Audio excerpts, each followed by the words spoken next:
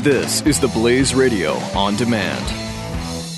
Hi, I'm Ron Paul, former congressman and presidential candidate. I'm here to tell you about a product that might just save your lives. It's a home freeze dryer from Harvest Right. With this great product, you can freeze dry the foods your family loves, and it will last for 25 years. Our ancestors preserved and prepared for difficult times, shouldn't we? To learn more, go to harvestright.com or call 800-594-4635. That's 800-594-4635.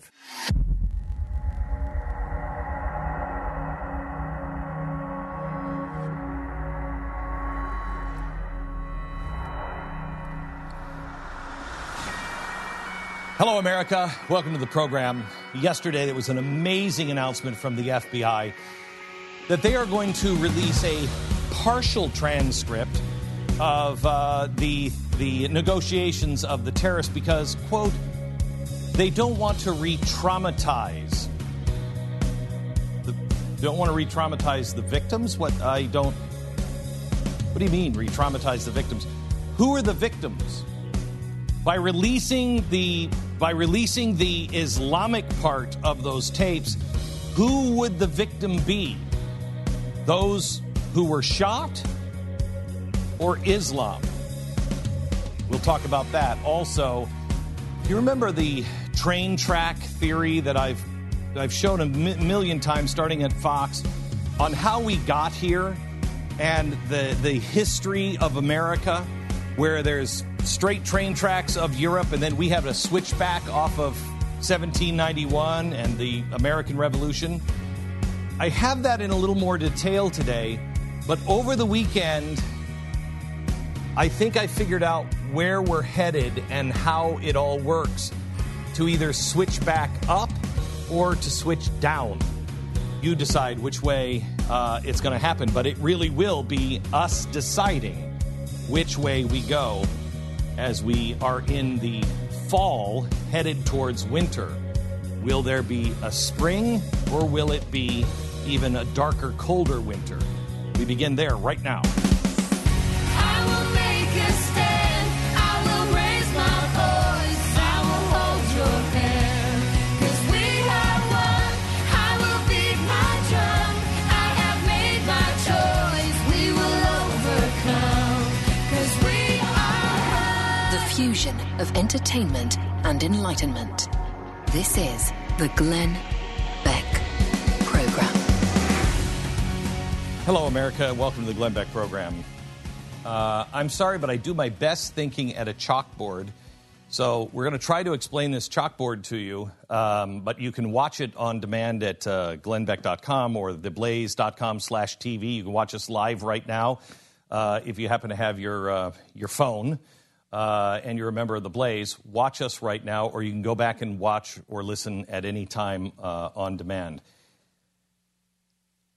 I want to explain where we are, and in the next 2 hours, I want to explain, I figured two things out: the fall of communism and also where we are and what's coming next.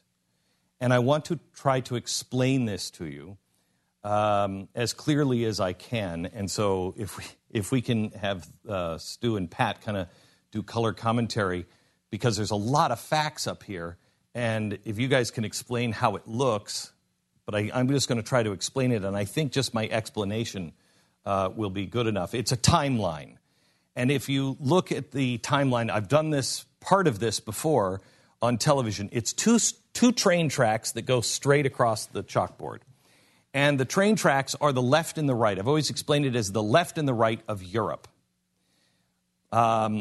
And I've always said that those train tracks were communism and fascism, but I don't think for this purpose it's not communism and fascism. Then there's a switchback where the tracks come off of these tracks and go up in a different direction. And that's the American experiment. And then they get up for a little while, and then they start bending back down and go towards the European train tracks again, and they're back on track. I know there's like really smart ways to describe what you're talking about, but to me it reminds me of Doc with the alternate 1985 in Back to the Future. That's what I always think about when you do this. Like, Okay. It's separated into an alternate history in 1985. Well, it is. It's American, and that's the alternate, and the rest of the world. The rest of the world did not switch tracks with us, just us. And we'll get into it. But it's also, I want to show you that I've added another up, okay? And because I've added another up, something else came to me. It's the Kondratiev wave. We were in winter for a long time prior to. Then the American experiment is spring. The progressive movement is fall. Coming back onto the tracks of Europe, which we're close to, is winter. And there's another spring. And I know what the catalyst will be. I know what the catalyst will be. The question is, will the catalyst come before the foundation or the other way around?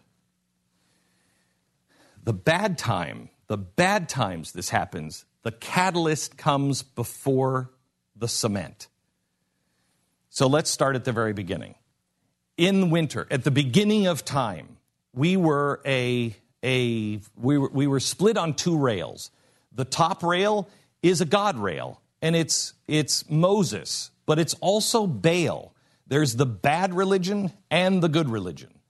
And Baal was a worship of the god of war, the god of economy or finance, the god of weather and the planet.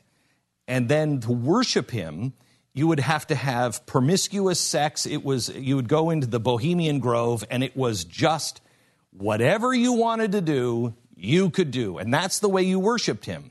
The way you paid for your sacrifice is if the woman got pregnant, she would come back the next spring to the Bohemian Grove and offer her child and kill her child on the altar of Baal. Okay? Remember that, because that's important. The other side of the religious train track up at the top is God, and I would put Baal there. It's a god, and we worshiped a god. But there is also the Moses God. There is also on that track the Muhammad God, Allah. So there's good and bad on the God track. Down below, God is man, the second rail of this track. God is man. That's Pharaoh. Pharaoh was God. He was God personified. To people like Genghis Khan, who, it's not God, I'm just going to make all the God decisions for you. I am life and I am death. Those are the two train tracks. And in the middle of those are things like Parliament. Up at the top, with the God thing, you morphed into kings. And the kings, the reason why we have the legend of King Arthur is because the people so wanted a good king. They were tired of people like Edward I. That's Longshanks, Edward Longshanks from Braveheart. Okay, remember what a bad guy he was? That's the way most of the kings were. And so they longed for a good king. And that gave us the legend of King Arthur. But there were really bad kings and pretty bad kings. But people had nothing to, they were just hoping for something good. And they went with the king because A, they had no choice, but B, their other choice was somebody like Genghis Khan. So the king was looking pretty good. Just leave me alone. Then we had the Enlightenment. The Enlightenment is the foundation, if you will. Man started to think. Man got control of God, far as he had scriptures because of Tinsdale, and could read God's word to him and realized, wait a minute, God speaks directly to me, not to the king, not to Pharaoh, none of that. He speaks directly to me. And so I have the right. I'm the servant of God. And law starts to come from God to me and not from God to the king or Pharaoh being the God and then me. No, God is my king. I am his servant. And I have certain rights, and I'm going to need basically police officers to guard those rights for all of society, and that police officer is government. This is the kind of thinking that was happening during the Enlightenment. And it all started because of Tinsdale, and then Martin Luther, and then the Enlightenment, and then the American Revolution. So at 1776 through 1791, the railroad tracks start to go up. The top railroad track is God. Same, but it's a different understanding of God. It's not the angry, vengeful, I'm going to punish you if you don't listen to these servants. It is a powerful God, but one that requires man, the bottom railroad track, to be a servant. And if you remember, this is really manifested in the way that the founders, and correct me if I'm wrong, Pat, you know this better than I do, the founders would go testify in court, even against their own religion, or the one closest. They would pick the founder that was the closest to that religion. If somebody was being persecuted in a state because you weren't part of the official religion. So if you weren't, I don't even know, a Protestant or whatever, and you were being persecuted in that state, they would look for the founder that was either a Protestant or the closest to, and he would go into court and he would testify, you don't have to be a Protestant. Am I right? Mm-hmm. Okay. So it's a humble, not a big stick church. It's you do your thing, I'll do my thing. We're not even there. We're not even there. It's humility. Man is a servant, God is the king, and the government is to protect man and his rights so he can serve God. All of that happens that spring.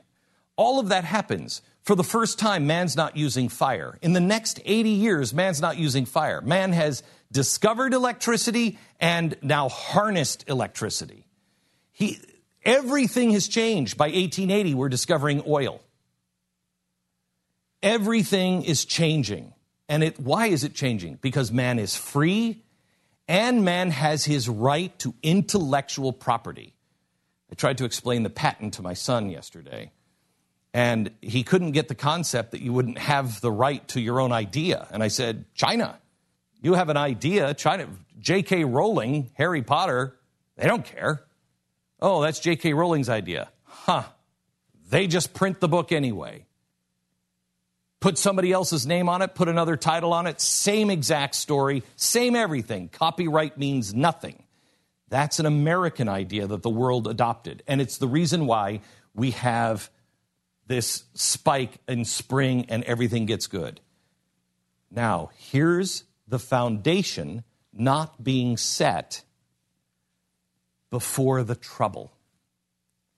The wrong foundation is being set before the trouble. During the Enlightenment, and slightly before, and then after the American Revolution, you have another idea. And it starts really, I can't say it starts. One of them is Immanuel Kant, who says, I'm not sure this is right, but I think man can't really be perfected without government. Man, he's got to be a collective. He's just brushing against this idea of the collective.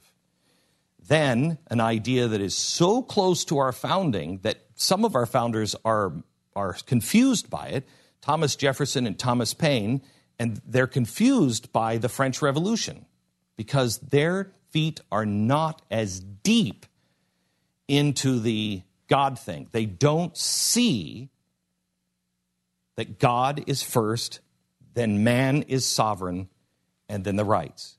They think freedom is freedom. They don't understand that. And so they're confused by the French Revolution, what happens to the French Revolution? It is completely godless. They're doing sacrifices on the altar of the Cathedral of Notre Dame. It has become totally pagan and almost goes back to a Baal kind of thing. It starts godless, but it ends in Baal. Then you have Napoleon, the beginnings of a dictator. From that, you go into Marx. Marx is a guy who is seeing taking all of the stuff that happened really from Napoleon and everything and going, wait a minute, there's a different way here. You also have people like Hegel and Darwin and Nietzsche. And the combination of Marx, Darwin, Hegel, and Nietzsche in Germany, all of a sudden that gives birth to fascism and communism and a godless state. But because it's happening in Germany, in the 1880s, it's all starting to come together.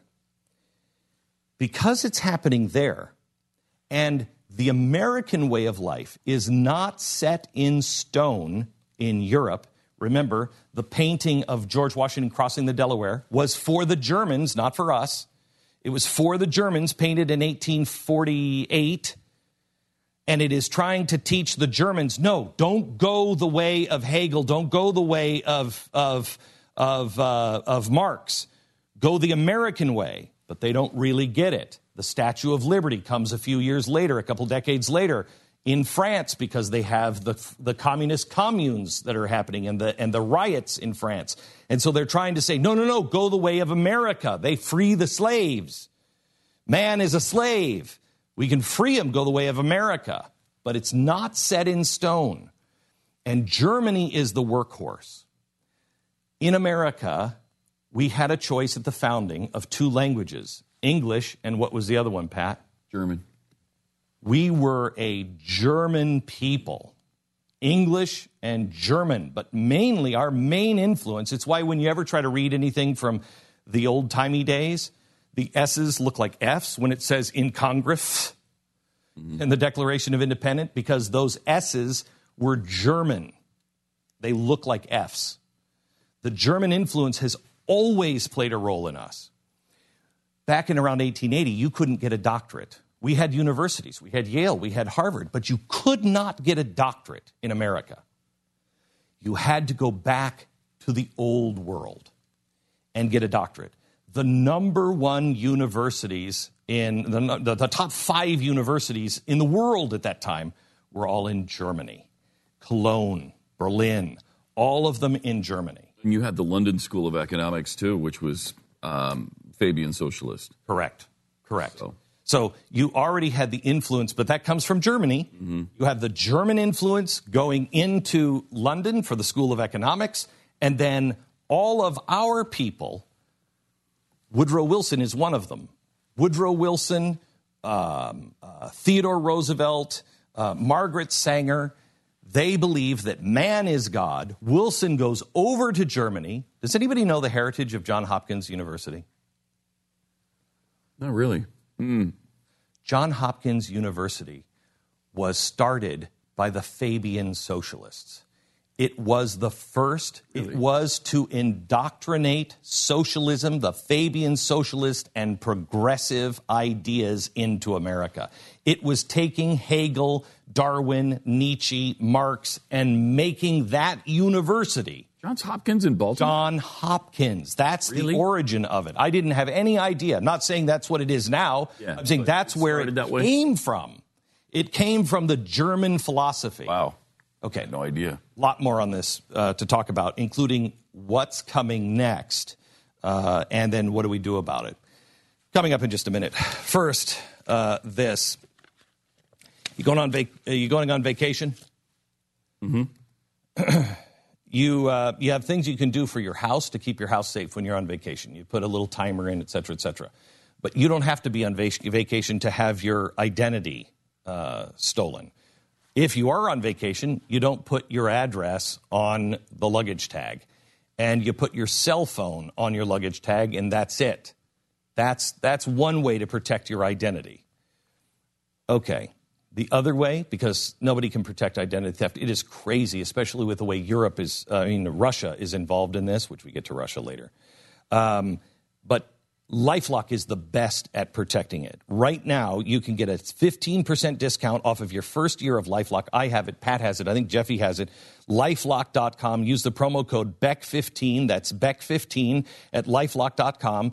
Call 1-800-440-4936. It's 1-800-440-4936. Promo code is BECK15. 1-800-440-4936. This is the Glenn Beck Program.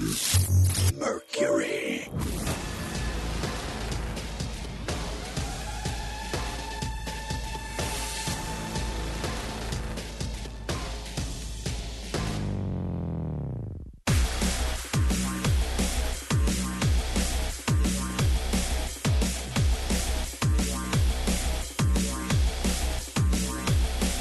Triple 727 Beck. This is The Glenn Beck Program. We've got a lot to talk about. We're going to get back to this timeline and what is happening next, and then what do we do about it next hour. Another thing that will take you back to the 1980s and the collapse of communism and how that relates to today. We'll get to that. Also, we have to talk a little bit about the weekend. And anybody see Finding Dory except me? It's fantastic. It's absolutely fantastic. Great reviews. Yeah, and I can't wait till it plays a little bit because I've got some great commentary on it, but I don't want to. No spoilers. Why? No spoilers. Why, Jeffy? Yeah, I mean, the weekend's over. Why don't you just go flush some fish down and watch the little children cry? This is the Glenn Beck Program. Mercury.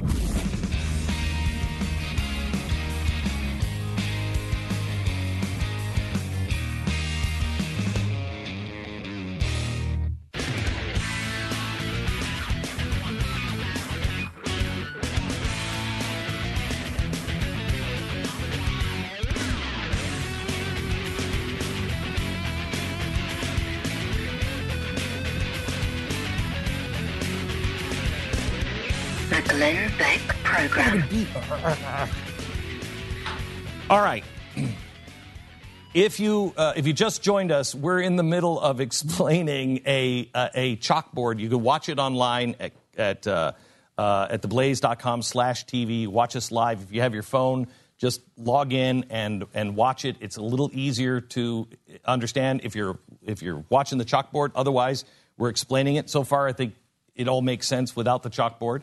But we're about the 1880s.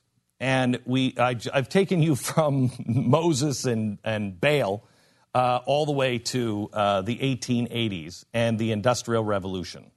Now, this is a really important time. Remember, the two railroad tracks down at the bottom for the European timeline. One, the top rail of that railroad track is Baal and Moses and the kings who said, I'm appointed by God. And the bottom is God is man, where it's the Pharaoh or Genghis Khan. I'm in charge of life and death. Then there's a switchback after the Enlightenment, really important. After the Enlightenment, then we have this switchback up. From just at the end of the Enlightenment until about 1848, we have all of the seeds that are being planted and all of the things that are being planted for the next founders, if you will. The Hegels, the Nietzsches, the Darwin, the Marx. They're starting to brew a new toxic stew, and that toxic stew is God is dead, government is the answer. And that all happens in Germany. But what's happening after that has started to form and cement in people's minds? What happens? The Industrial Revolution. Massive displacement in agriculture, food, housing, cities, people, smoke. I mean, if you've ever seen, Google search a picture. See if you can do this. So figure out what we have to Google search. Google a picture of noonday Pittsburgh 1920 and see what comes up. It should look like night. Look for images. Does it look like night? There are pictures of towards the end of the Industrial Revolution, there are pictures of the steel mills, Pittsburgh, that is so dark, the clouds of smog and the steam and the coal so low, it's at the top of the buildings. Is that what you see? Oh, in the streets. In the streets. Yeah. It looks like night. Yeah. Okay. That's what the Industrial Revolution brought. It brought great technology and great leaps. It brought us the railroads. It brought us telephones and telegraphs and ships and airplanes and everything. But people's lives were dislodged. People started moving into the cities, and the cities were breaking down. So what happens as these cities are starting to break down? They're looking for answers.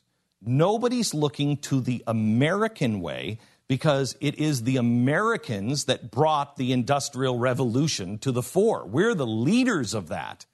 And so the people who are like, look at tomorrow, are all flocking here. But everybody who's trying to feed themselves today and live in this squalor is saying, this is a horrible thing. They're looking for answers. Nietzsche, Darwin, Marx, Hegel, man is God. We come over here to our universities. Our leaders in our universities go over to Germany to learn this because that is the house of learning. Think about how we look at Germany now. Nothing has really changed. If you're going to go to war with a group of people on earth, who do you not want to go to war against? China. Why? Because of the people. They'll just drop people on you. Forget bombs. They'll just drop people on us, and they'll still win. The other one you don't want to go to war with is Germans. Because when the Germans get cranking, they're like us. They'll innovate. They are brilliant, hardworking people, right? That's the way we viewed them now. That's the way we viewed them in the 1880s. They're ahead of the curve. They're scientific. Darwin, it's new science. Medicine is just starting to happen. Remember, we've never really even opened bodies before. Our medicine is, there's not even, doctors in the United States are fighting against ether. Ether is just come into play. And ether will put you down for surgery. The doctors in the United States are fighting it and saying, no ether, no ether. Because the white coat meant so much if it wasn't white. Doctors, remember, this is the beginning of nobody's washing their hands. Doctors didn't wear white coats. They wore the white coats and they were covered in blood. And so when you were going to interview a surgeon, you wanted the guy with the most blood on his jacket because it showed that he was experienced. Like how you want a fat guy who runs the restaurant. Yes. Right? Yes. You want someone who knows you want what somebody they're doing who's the guy who's making the donuts. You want to make sure that he is eating those all the time. Okay? Jeffy is king. Time to make the donuts, Jeffy. So they fought against ether because doctors also were not just about the knowledge of the body. They were the most brutal. I don't have ether. If I'm having something, if I've got something wrong and I have to have my leg taken off, if I have to have my appendix taken out, if I have to have something done, who's going to get in and out of my body as fast as they possibly can? I'm awake. You bite the bullet. Baby. Right, bite the bullet. I'm awake. Take my leg off fast.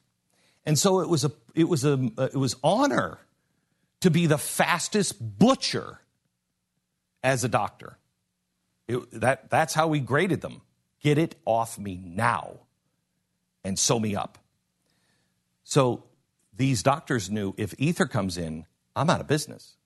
Because I don't have to be skilled in all of the other. I just have to be fast. I have to be a butcher. And so they were fighting against ether. Where's all this bubbling up? Where is the new science? Where's the new man going to come from? Where better living through pharmaceuticals? Where's all of this coming from? Where's Bayer aspirin?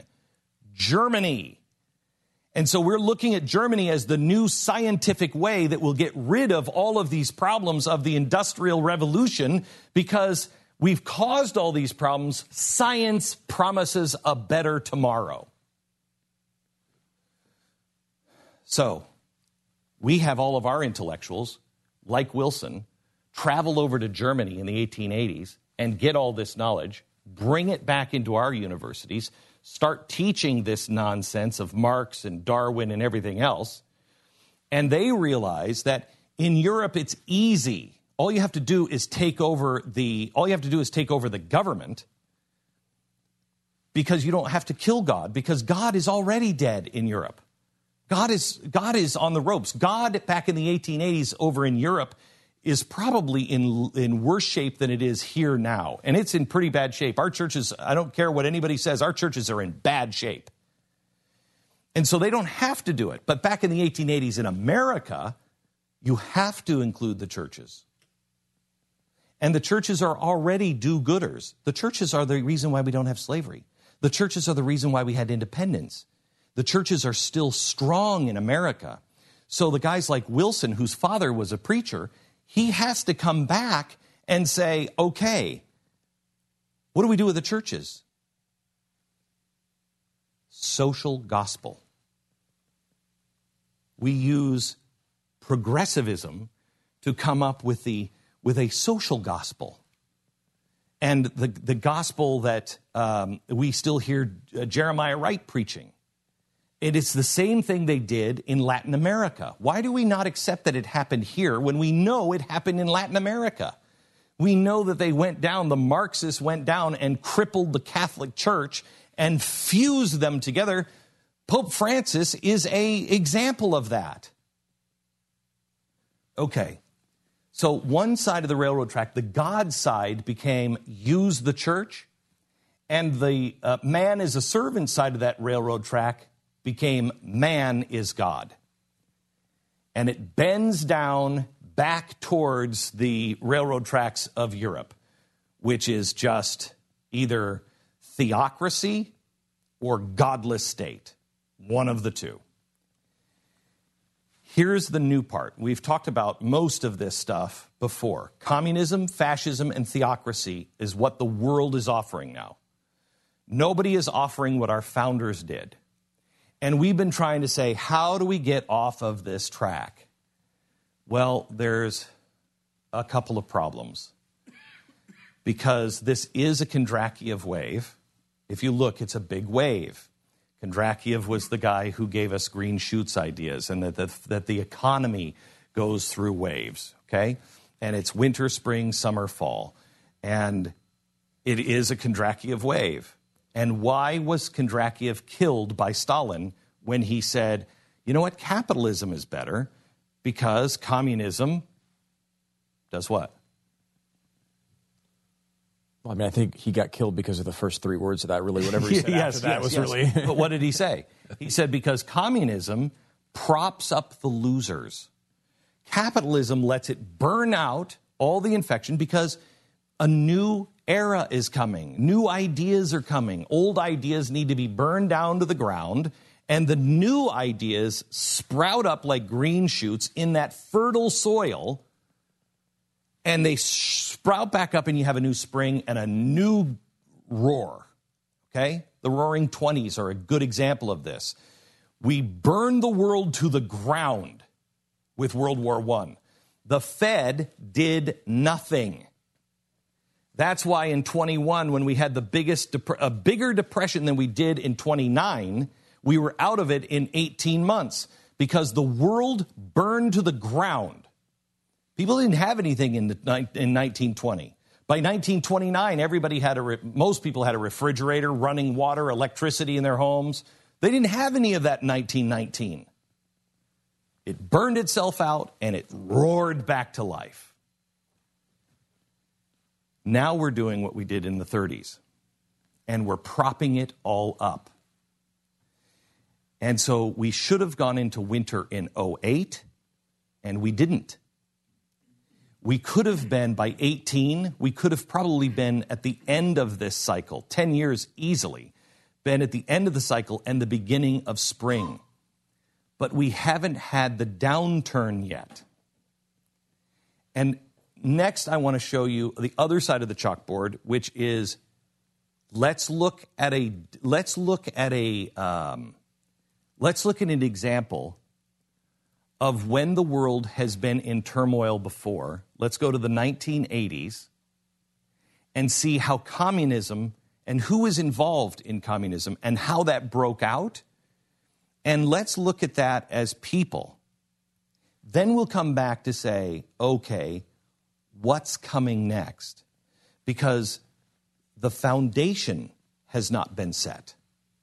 The wrong foundation is being set. All of the leaders of the world are setting the foundation of fascism, communism, or theocracy. And even the people on our side are setting the same table. But you know that there will be, in a great downturn, because we've lost our principles, there will be people like the guy in Sacramento last week in the pulpit who said, I think Orlando's better off. And there will be people who will listen to that as things get worse because they want an answer. And they know that God is the answer, and this is the only guy telling the truth. Because it will get worse and worse and worse. Theocracy, Christian, whatever it is, Islam we know is happening right now, and nobody's paying attention to it. Look at the FBI and what they said this weekend. But fascism and communism are also being sown. Where's the foundation? I want to show you an old foundation of the 80s, and then I want to show you our choice and where we are, what's coming next, and how long it's going to take. And the decision really, truly is up to us. Okay, you're a gun lover. Did you see the one gun store that sold 15,000 AR-15s this last week? 15,000 AR-15s? I don't think you're ever going to pull those guns off the market, boy. Look. Good luck on that one. You're going to let go of your AR-15? I don't think so. Bond arms, another great way for you to have a gun. Now, buying a gun is really personal. The gun I carry every day is one I actually don't like that much, but I'm just a great shot at it. So there are guns that I own that are fun. There are guns that I own that I don't like, but I'm good with them. It just depends on what you're looking for. When I'm looking for a gun that, I can carry out on the ranch and I can shoot anything I want on the ranch and I know I got them, I look at a Bond Arms. When I look at a gun that is fun to shoot at the ranch and just fun, I look at Bond Arms. I'm looking for something that I know is built right and sturdy and steady. Whether it is for personal protection, something that is small enough that your wife can carry on her or in her purse, Bond Arms.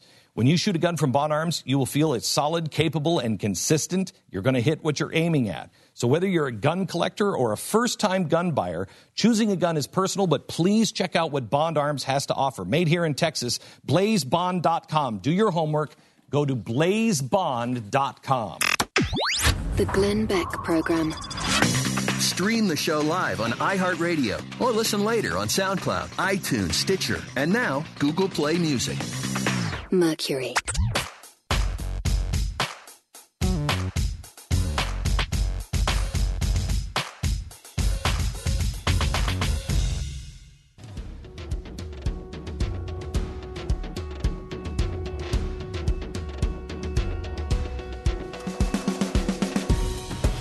This is the Glenn Beck Program. Yes. Welcome back to the program. Okay, where we're headed next, what's coming next, we as a people, we as a globe, and how do we prepare us and our children for it next? This is the Glenn Beck Program. Mercury.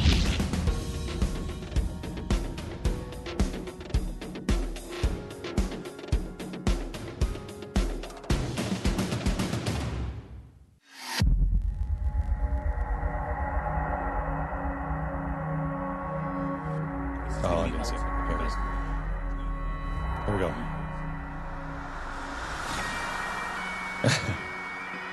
Hello, America. Welcome to the program. Today, I've been trying to take you through the wave of history and how we got here, and now where we're headed.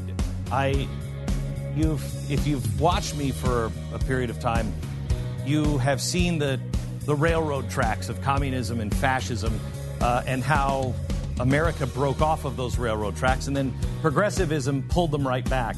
I've added a lot to this. I've added the history of our education and a couple of points of pain, the Industrial Revolution, and what saved us from going into darkness in the past, what made those railroad tracks go up instead of down.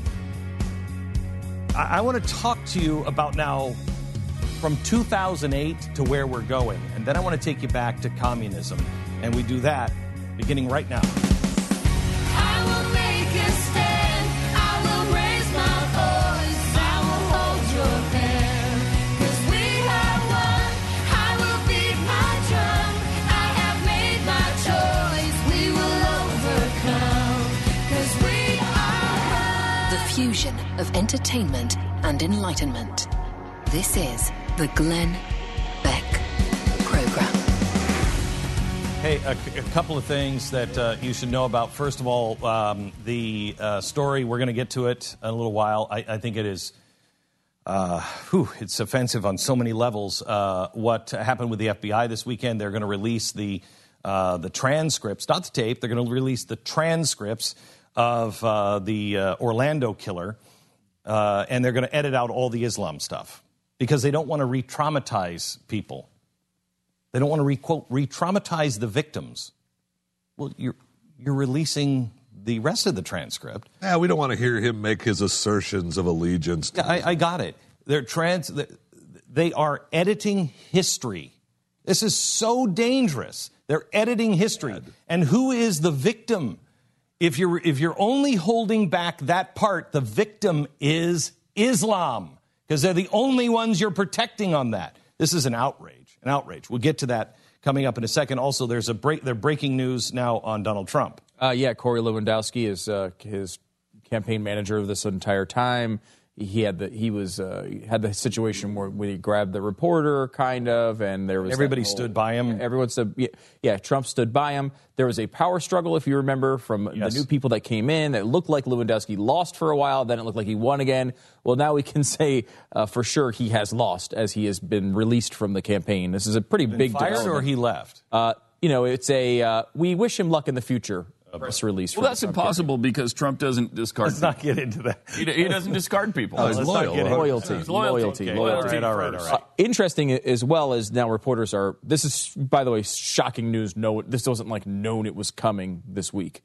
Just out of nowhere in the middle of the campaign, and then so they went to. Reporters are now following up with their sources inside the Trump campaign.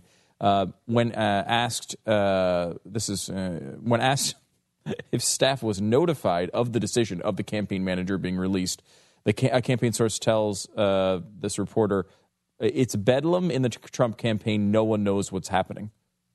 No one knows what's happening. And that's an NBC News, by the way, with that.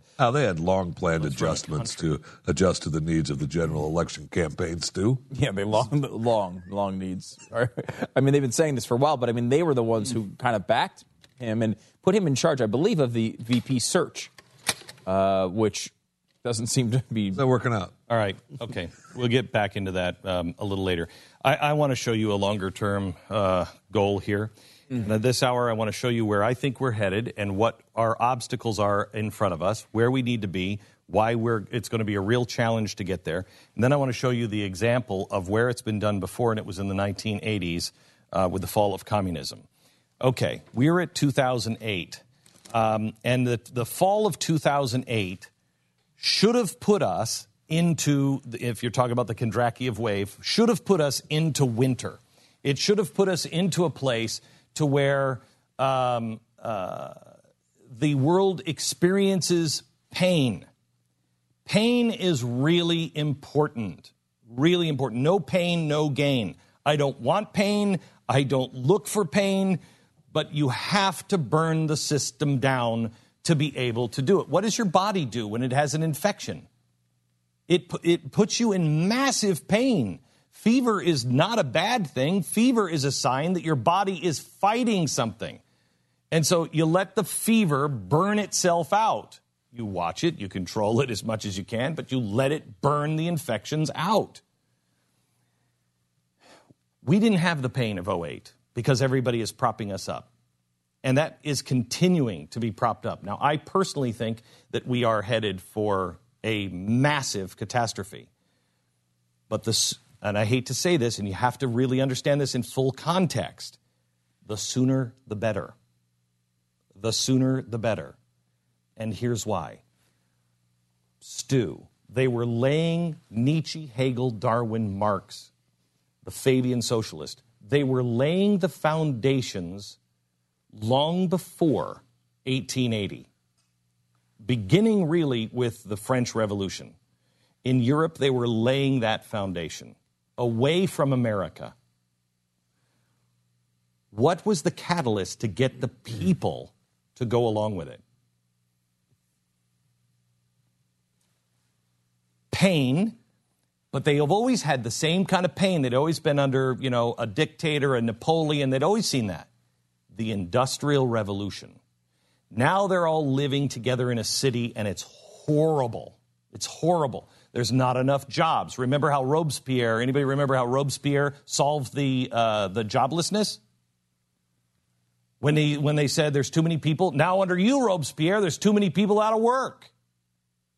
He went out, lined up a bunch of peasants and shot them all and buried them in a mass grave. Now there's no unemployment. Okay? Bad pain. But then the Industrial Revolution happens and everybody is starting to be out of work. The skies are sooty.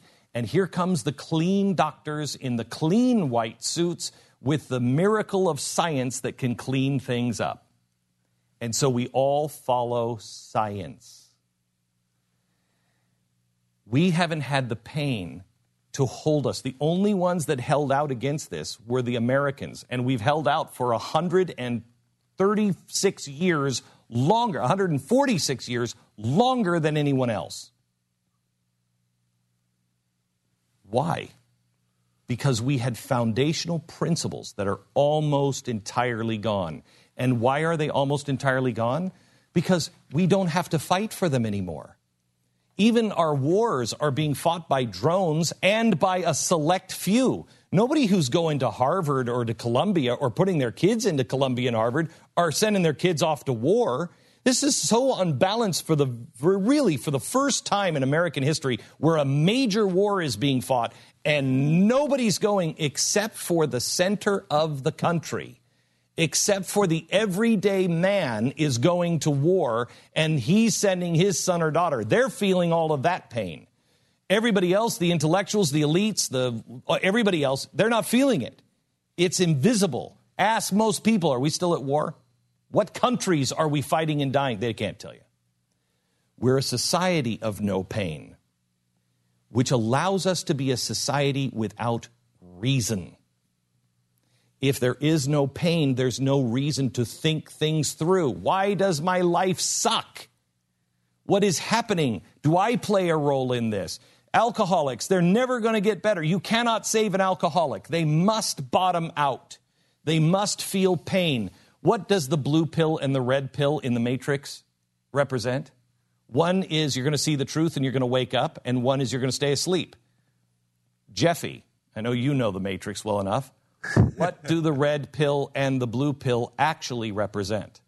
The red pill will make you come to reality and suffer pain. Yes, it is the pain of reality that will wake you up. That's from the movie.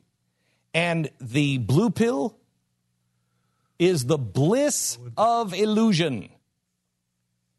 Pain and bliss. One will keep you happy. The other will wake you up because the truth is frightening. But only one leads to freedom. We're taking the blue pill every single day. And so, what's happening? If you look at my chalkboard, and I'm sorry, somebody has to explain how this works here. If you look at the chalkboard, the Kondratiev wave, the wave of this, the tracks should stay even. Okay, the tracks should stay the way they are. But because we are pushing our pain out and we're not allowing ourselves to collapse while other things are progressing, we're in deep, deep trouble. Because what's happening is there's no pain, there's no reason, there's no thought, there's no critical thinking, there's no reliance on something bigger than yourself. Think of farmers. Farmers stay anchored because of two things. They could be the best farmer in the world, but unless they're a partner with God, unless God does his part and it doesn't rain. I mean, you'll see farmers, they're religious people.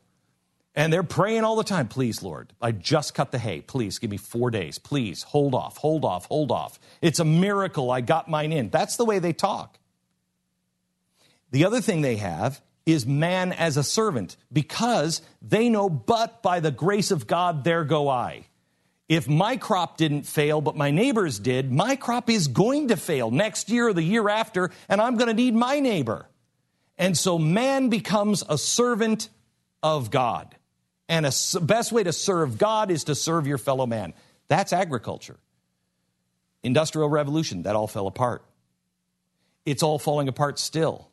We're not servants of each other anymore. We're forced servants of each other. And there is no pain to wake our children up. The pain our children have. My daughter said, you know what the worst part of my life is? This is yesterday. I said, no, honey, what's the worst part of your life? She said, she has very long hair. Brushing all the snarls out of my hair. Hate that. And I said, wow, are you living a charmed life? Wow. Wow, that's your pain. Now, first world problem. First world problems.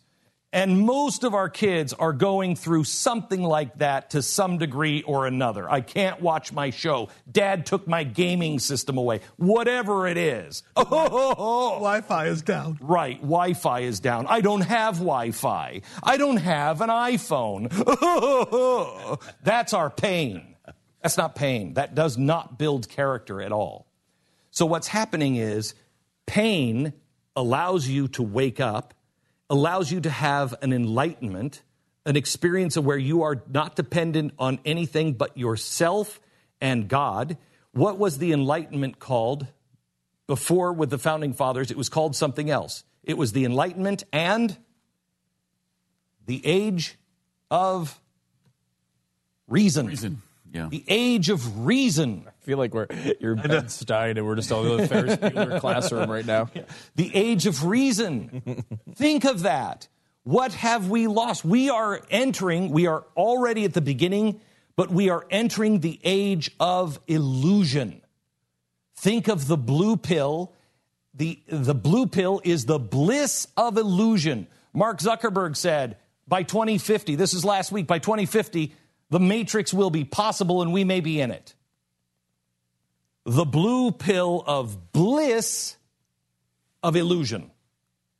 Or the age of reason. But to get to reason, you need pain. We've taken it all out, and here's what happens.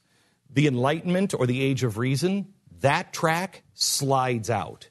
Because we're not having pain, that just is extended until we get there. Until you feel the pain, you're not going to get there. You're not going to search for God or any answers until you have pain. So the slower we make this collapse, the less and less chance we have of feeling pain before we are on a different track. The problem is, the Industrial Revolution in our lifetime is the tech revolution. 50% job loss. 50% job loss. At least. You're looking at a completely different world. You're looking at virtual reality. The Matrix by 2050. You're not going to have the age of reason to be able to hold that in place. If you have reason and you have enlightenment, and you can fit a lot of things in that, it's just not church, reason and enlightenment as your bar to hold on to, with the tech revolution, it's going to go straight up. The tracks are going to come off, and it's going to go straight up to freedom and a world our founders couldn't even imagine. But if you don't have the pain, tech happens first. The only cement that's being laid right now is fascism, communism, and theocracy. And tech becomes its own god. Tech becomes its own drug. It's no longer a tool for man to use. It becomes a drug. It becomes man is a slave to technology. Read Carl Sagan. We go down. And if we go down, Elon Musk and others say we destroy ourselves. It's the end of man. But if it's not the end of man, we're in that darkness for at least 70 years. Now, there is a chance of changing this, and by 2030, we could be on the right track. And we have to be on the right track between 2020 and 2030. We must be on the right track. Or technology takes lead. And when technology takes the lead, it drags us down. If we have control of ourselves and technology kicks in, we are for a free world like you've never seen before. But if technology leads and we are following it, darkness. So we've had this before. And we defeated it. And it was just as powerful as anything you're seeing now. And I want to show you the people who defeated it and why they defeated it.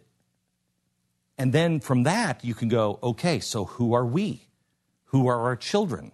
Where are these people? How did it work? We'll do that in just a second. Right now, I know you're busy.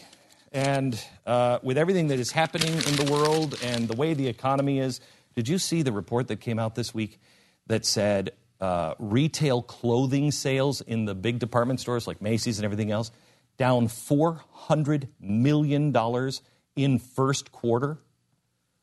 Those stores, the malls are over. They're just over. It's just a matter of time. The world is changing so fast, the last thing you need to do is sit on a computer, and when you try to hire somebody, you want the right person and you need them right now. You don't have time to upload your job to 100 different websites. Here's what ZipRecruiter does. You put your job placement through ZipRecruiter, and you can post at 100+ job sites, including social media networks, Facebook, Twitter, all with a single click. It will then show you out of 6 million resumes all across the country, by region, by job, by everything else. You can see, is there anybody in the pool? As you wait, within 24 hours, your new applicants for your specific job coming in. We've used it. We use it a lot here. Both my companies use this. ZipRecruiter, and I urge you to do it, and you can try it for free right now. Over 800,000 businesses are already using ZipRecruiter. What are you waiting for? Because it is free if you use it right now. ZipRecruiter.com/Beck. That's where you have to go, and you get it for free. ZipRecruiter.com/Beck. Hiring somebody? Hire the right person the first time. ZipRecruiter.com/Beck. I have decided I will stand for you, and I will make a stand. I will raise my voice. I will hold your hand. 'Cause we are one. I will beat my drum. I have made my choice. We will overcome. 'Cause we are one. The Glenn Beck Program. Mercury.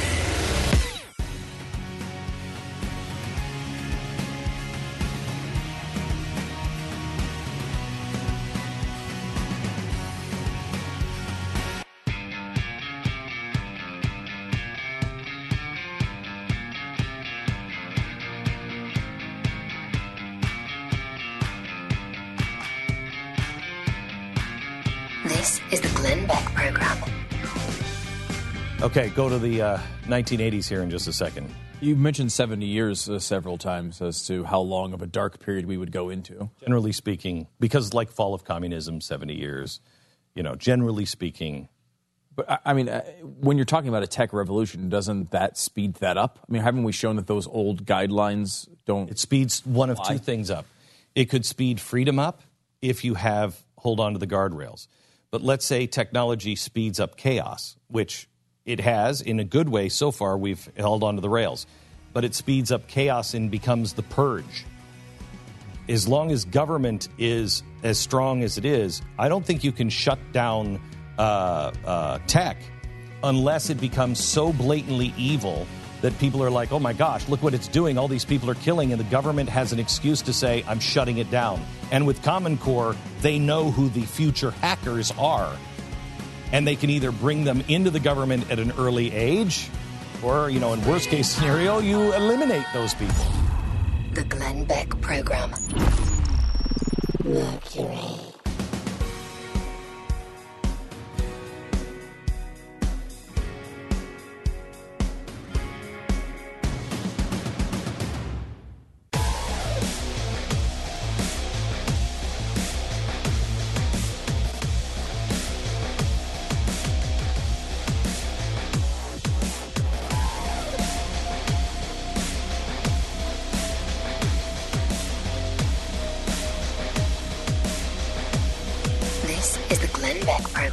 Sign up for the newsletter and get all the info you need to know at glennbeck.com. I want to take you to 1980s and the death of communism, and here's why. And I kind of had this revelation. Pat and I were at church together yesterday, and I asked him one question, and that's what set this ball rolling. I'm going to give you 4 boxes, 4 categories.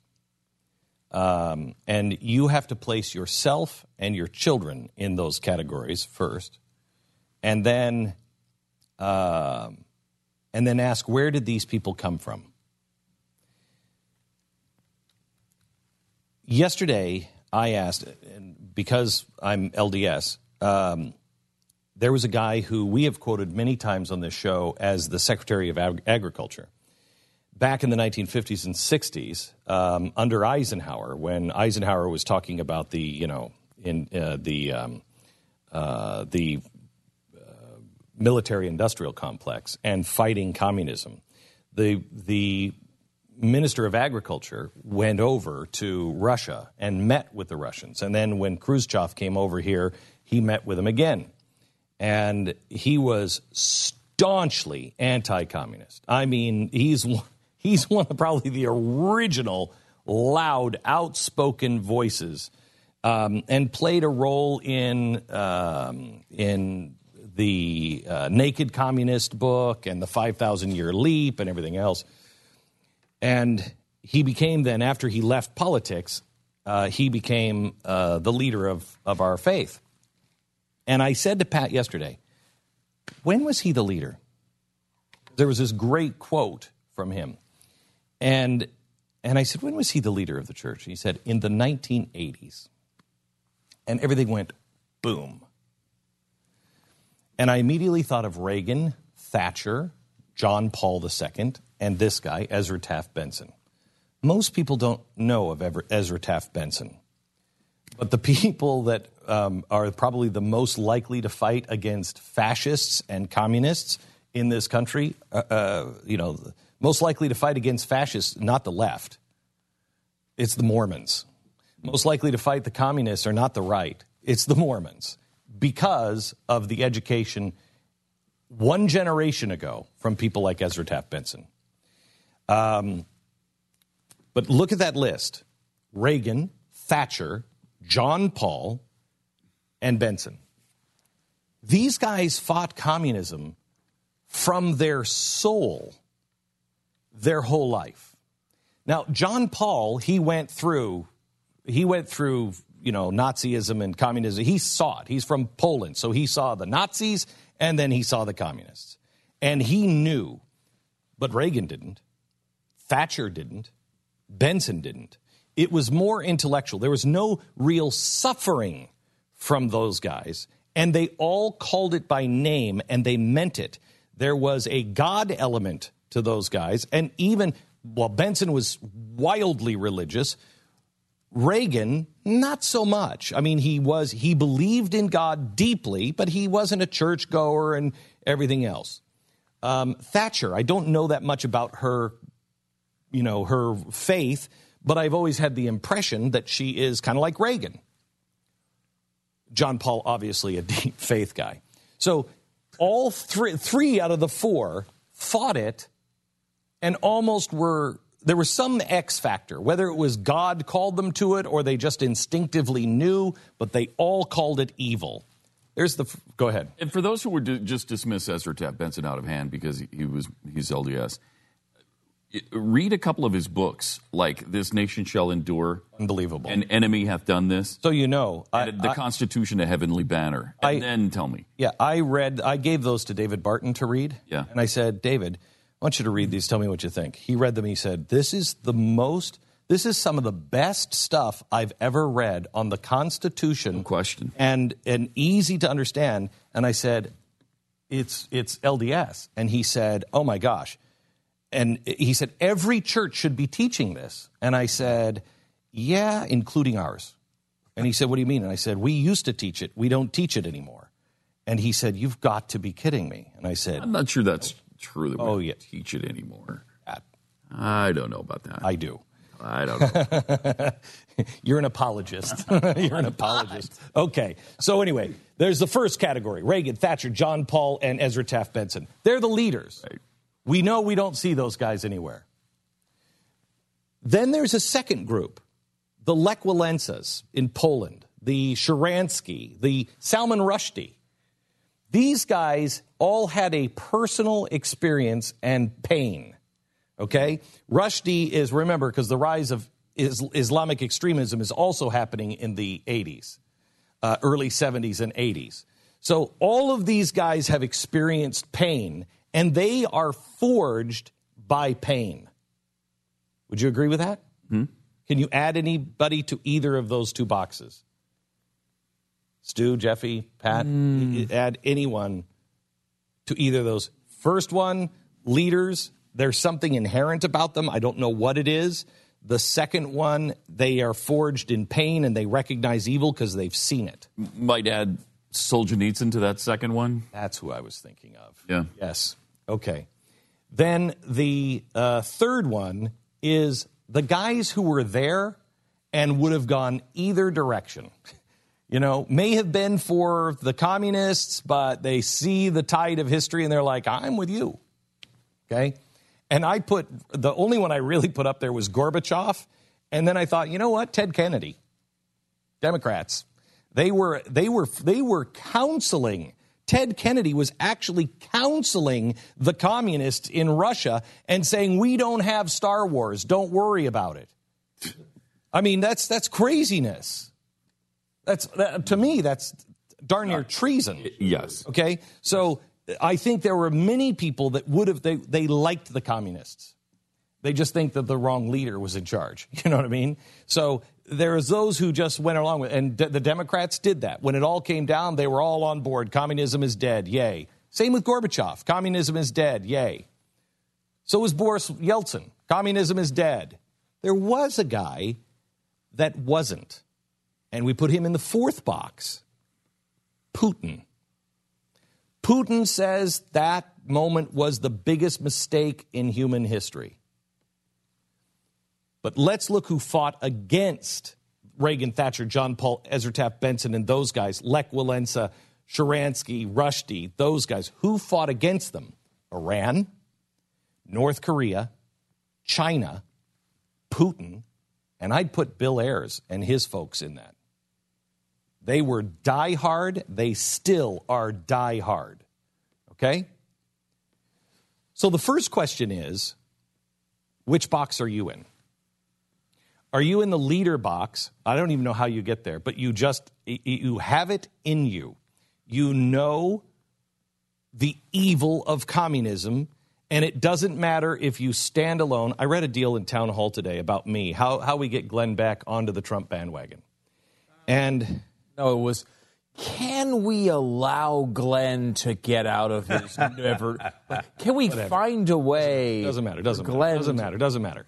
But the last, no, it does. The last paragraph is what made me laugh out loud, and that was only one paragraph of that article because it was eye roll. I skimmed it, but the last paragraph made me laugh out loud, and that was, you know, it may be easy for Beck to take the never Trump road. But it's harder to vote for him. And I'm like, you got to be kidding me. I mean, you are clueless. You want to talk about the bliss of illusion. Wow. You want the hard road. You stand up when the entire world is against you. That's the hard road. That's the road that Reagan and Thatcher and John Paul took. They took the hard road. That's the road that Nelson Mandela and Gandhi and Martin Luther King took when the entire world was against them. I'm sorry. I shouldn't have brought up Town Hall. You shouldn't have added extra stuff into it, Stu. Don't tell me what to do. I blame you. You're the one that needs advice from Town Hall. Hard road. You stand up alone, and that's the leadership role. And we see some leaders standing up now. We see some. The second is the one we cannot create because progressivism will not allow us to feel the actual pain that we have to feel until they have their throat around their hand around the throat of our entire system. And that is what our children will go through. Lech Walesa. Our children will go through massive pain to understand how evil works. Then there's the third category. Are you in this one? I'm just going to keep my mouth shut, and when I see a winning side, I'm jumping on. And God forbid, I don't think anybody is in the fourth category of I'm actively fighting against it. There are in America, but I hope nobody in this audience is actively fighting against it. So the first question is, what category are you in?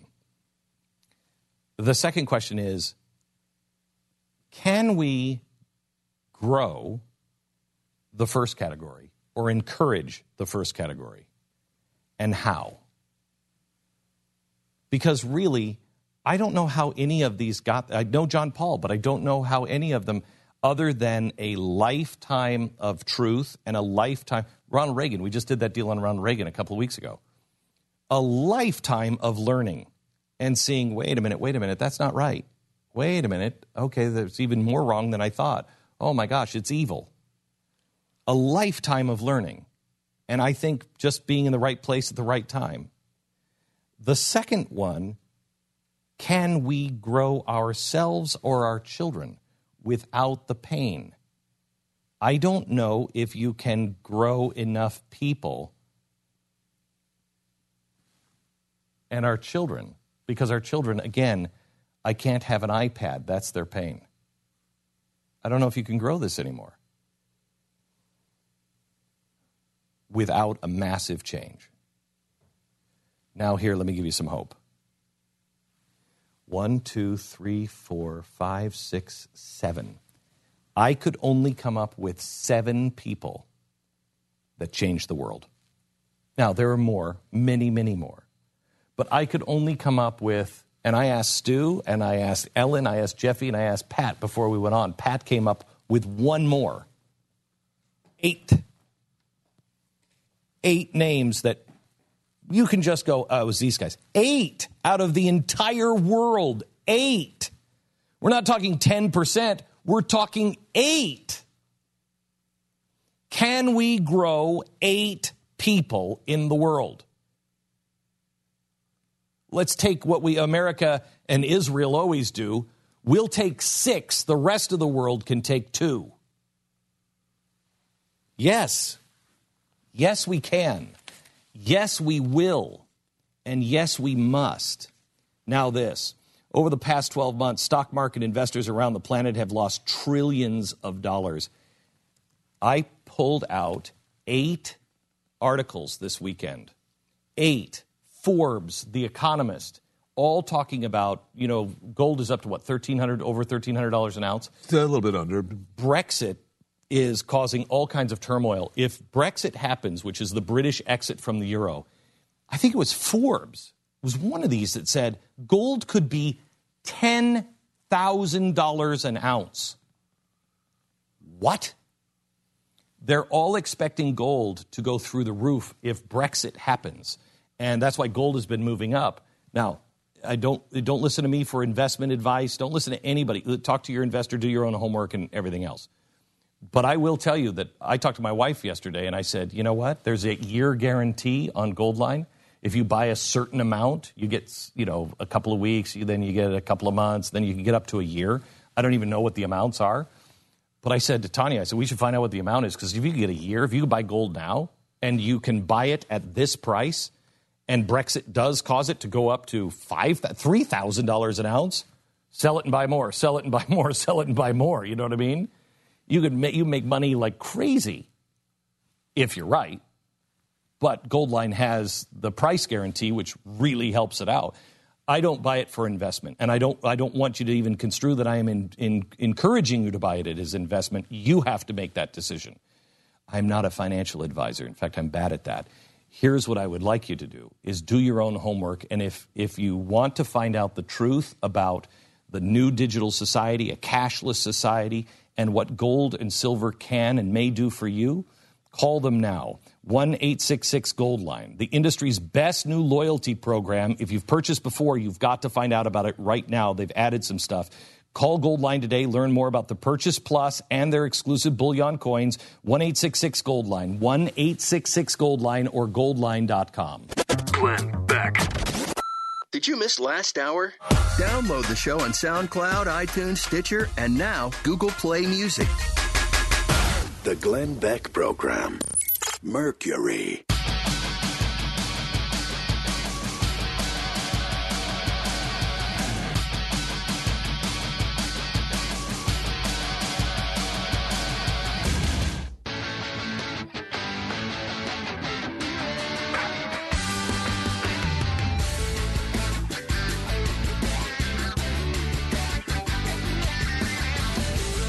This is The Glenn Beck Program.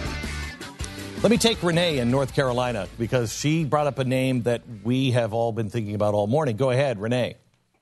Hey, Glenn. God bless you for all you do. And Thank you. I just wanted to add a name to that list, a major name. That's Reverend Billy Graham. He was invited to do meetings in Russia in the 80s. Yep. And was extremely criticized by every kind of person, every position of person in this country, saying that the Russians were just turning into propaganda. Right. To show that they did have religious freedom. But he said no. He knew God had opened the door. He went, he preached without compromise. Yep. He went from there to Ceausescu's Romania and met with the Christians who had been persecuted there, in addition to preaching meetings, and met with government officials and told them, along with all of the top leaders of his organization. Right. I will tell you this, Renee. We left him off because that's not what drove him almost his entire life at end of communism. What drove him was God. Slightly different, but that's the only reason why we left him off. program. Mercury.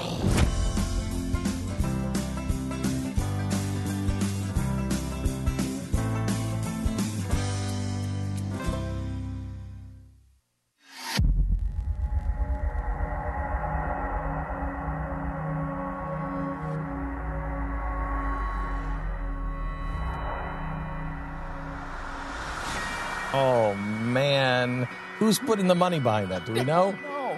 Oh, jeez. There's a new pack out. The Tiny Hands pack. That's not funny at all. And they're obviously making spots against Donald Trump. And their big thing is to release the measurements of his tiny hands. Really, that's where what is that?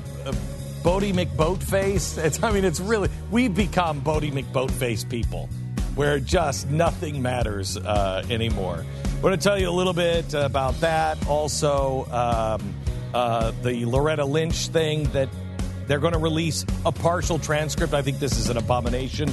Want to talk a little bit about Dory, and something has Pat very, very upset. And we'll talk about that beginning right now. I will make a stand. I will raise my voice. I will hold your hand. 'Cause we are one. I will beat my drum. I have made my choice. We will overcome. 'Cause we are one. The fusion of entertainment and enlightenment. This is the Glenn Beck Program. Seems like it's more of a stunt. So tell me the name of this pack, Pat.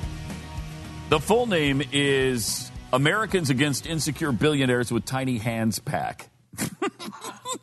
So they're asking viewers. Is this a Bodie McBoatface thing? Is this just a joke with some group of people, or are they? Well, they're spending some money, so it's a pretty expensive joke if that's all it is.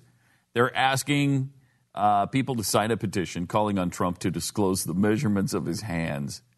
It's a dangerous time for Americans. We need someone who can grasp. Oh, well, here's the commercial if you want to hear it. It's a dangerous time for Americans. We need a president who can grasp the complexity of the world and hold off the decline of a great nation. I want a president who will keep me and my family safe. Mm-hmm. I want a president who can handle the economy. Handle. That's why we want to talk to you about Donald Trump.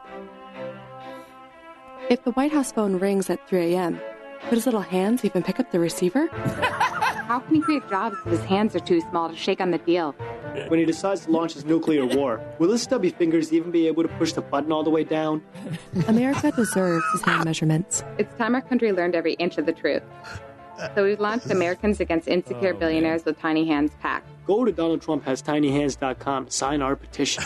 Together, we can learn if Donald Trump can truly handle being commander-in-chief. Paid for by Americans Against Insecure Billionaires with Tiny Hands PAC and not authorized by any candidate or candidates committee. That is absolutely brilliant.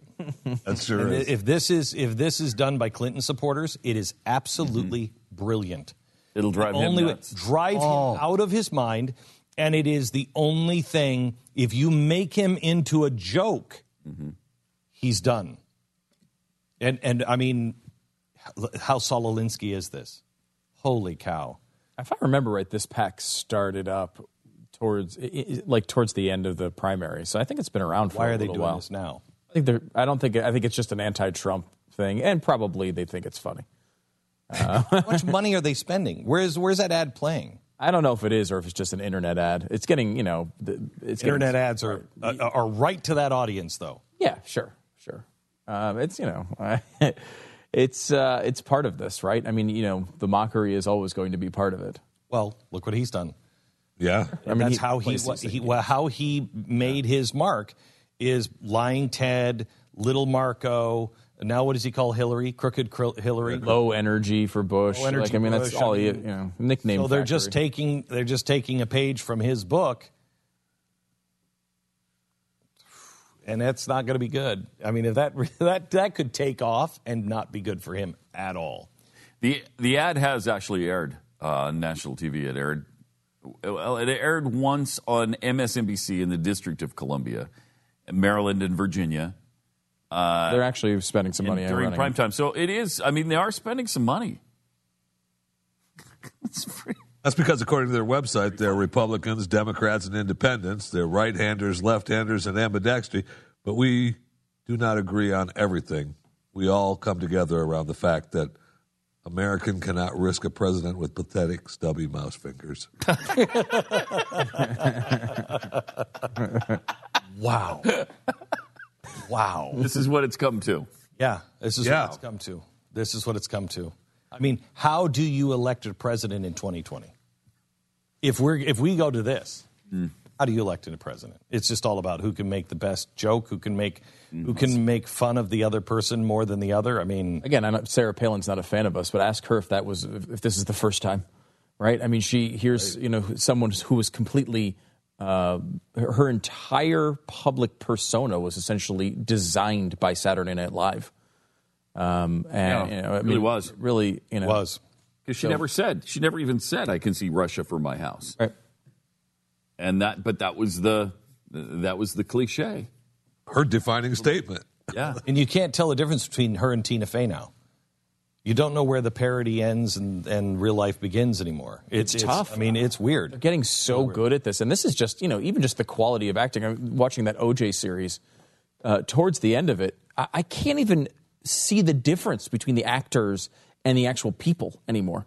Like, there's some examples. Cuba Gooding Jr. playing OJ, I can tell. But like Marcia Clark and Chris Darden, they were those people to me by the end of watching that thing.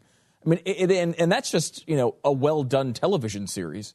Try this on for size. Anybody see Dory this weekend? I did not. No. Okay. It is really good. It's really good. And I've got some commentary to make after the spoiler alert is, after everybody watches it. Or a lot of people watch it. I have some commentary to make on it, but I don't want to say it now because it goes to the turning point of the movie. However, really, really, really good, heartwarming, as good as the first one, I think. Now, beyond that, by the way, watch the first octopus scene where he's in the laboratory at the very beginning. From the beginning of when you first see the octopus with the cat, and you'll understand it when you see it, first moment with the cat poster to when he decides to take Dory out of the aquarium, out of the little thing on the wheelie table. It lasts maybe 3 minutes, maybe. It took them 2 years to do. 2 years, just that scene. Wow. Yeah, it's what Pixar is doing now is unbelievable, which brings me to this. You're saying, you see the same thing. When you watch Pixar and you go to Dory, the price of admission is worth it just to see the short prior to it. It's called The Pipers. The Pipers. And it's about sandpipers. And if you know what sandpipers are, if you've lived by an ocean, you know what sandpipers are. They're little birds, and they run out into the wake. As the water is receding, they run out and they stick their beaks into the sand and they pull up little clams and they eat the clams. And as the water comes back in, they run real fast to beat the water so they don't get their feet wet. And it's fun if you ever live by where pipers live, it's fun just to watch them because they're just little fast birds and it's just fun. I'm watching this thing. It's, Pixar short, says the Pipers, and it comes on, and I'm like, oh, wow, Pipers. And I grew up on the West Coast. I grew up around sandpipers, so I know them. I've seen them a million times. I've sat there by the ocean, and I've watched them do this. And I'm thinking to myself, why is Pixar doing live action? There must be some animated figure that is coming in. And it's close on the Piper. I mean, I'm seeing the bird, and it's live action. And I'm looking at the water and the sand and everything else. And it goes for about a minute and a half until the Piper runs back up to the woods or up to the shoreline and goes to feed its child. And you see the sand, and you can tell it's live action. And then the baby comes up, and you're like, oh, my gosh, look at the baby. And then the baby starts to react, and you're like, oh, that's animation of the baby. Oh, my gosh, all of this is animation. Oh, thanks for that. No, it's not a spoiler. It has nothing to do with the storyline. Watch the animation. Stu, you remember what I said to you in the 1990s? You're not going to be able to tell the difference between reality and what's designed for you. What's designed for you. You'll never believe your eyes. You could say, watch this. Here he is stabbing her to death. And there will come a point where you're like, why should I believe that? Well, you're seeing it right here on tape. Well, you could computer generate that. You could do anything. You got a picture of me with what? With who? Doesn't matter. You won't believe your eyes. Watch The Piper. Pixar should get an Oscar just for whatever it is they're doing. It's the best digital animation I've ever seen. It looks absolutely real. You cannot tell the difference. And it's zoomed in. You see the grains of sand. It's that close. You cannot tell the difference. It's unbelievable. Unbelievable.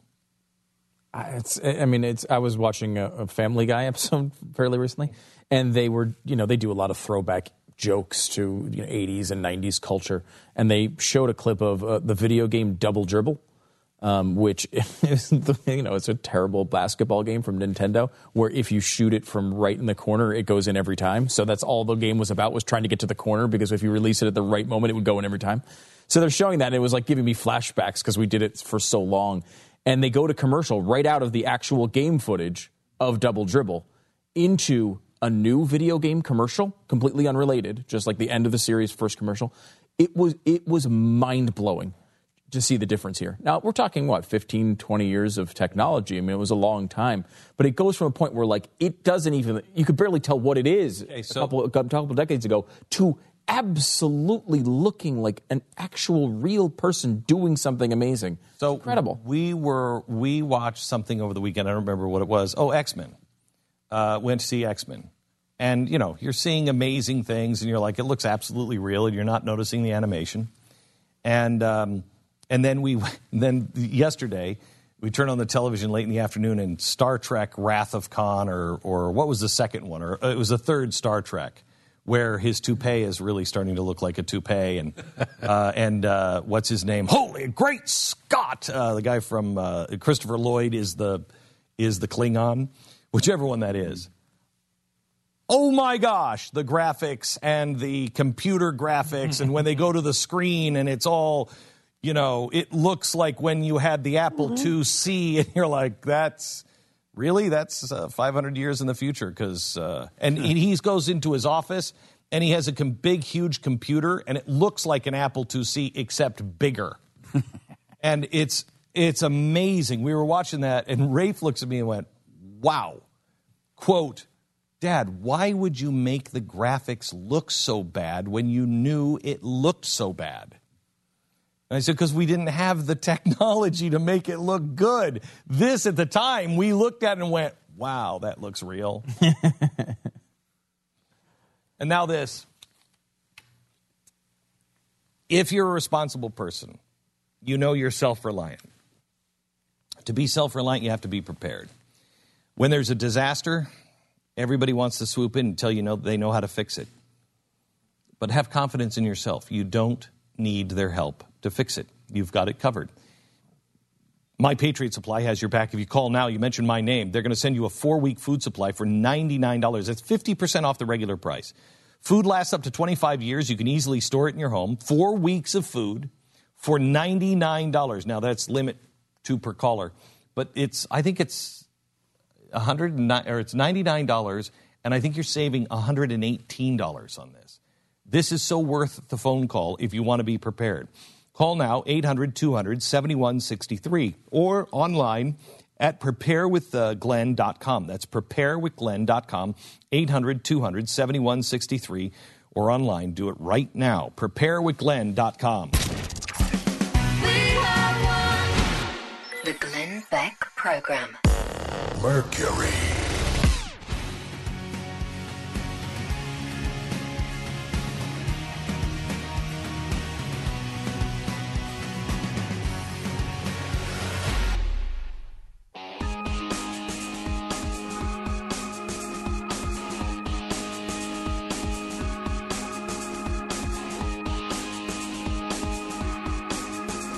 The Glenn Beck Program. 888-727-BECK. Just implant a memory chip, then I could just film it with my eyes. Yeah, that would be a lot better. Just talking about how everything is changing with the millennials. And, you know, when you stand and you go to a concert and you see people, and it's just not millennials, it's almost everybody now. You go see somebody. This happens to me. We've talked about this for a long time. Go and do a book signing. And you're standing in line. You literally have only a couple of seconds.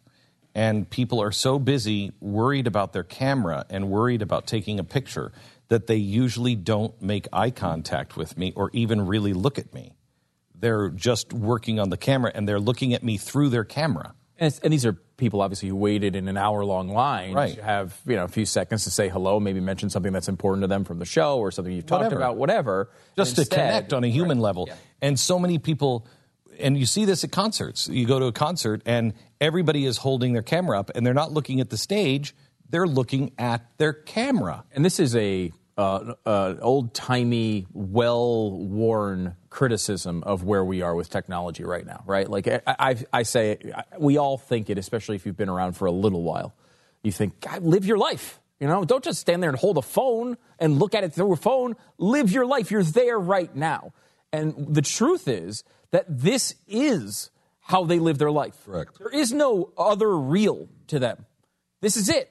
Like, you have a phone in front of you is the way life occurs to people of that generation. And, you know, we keep saying, like, well, you need to live in the real world. That is their real world. There's no such thing as just going somewhere and just doing it.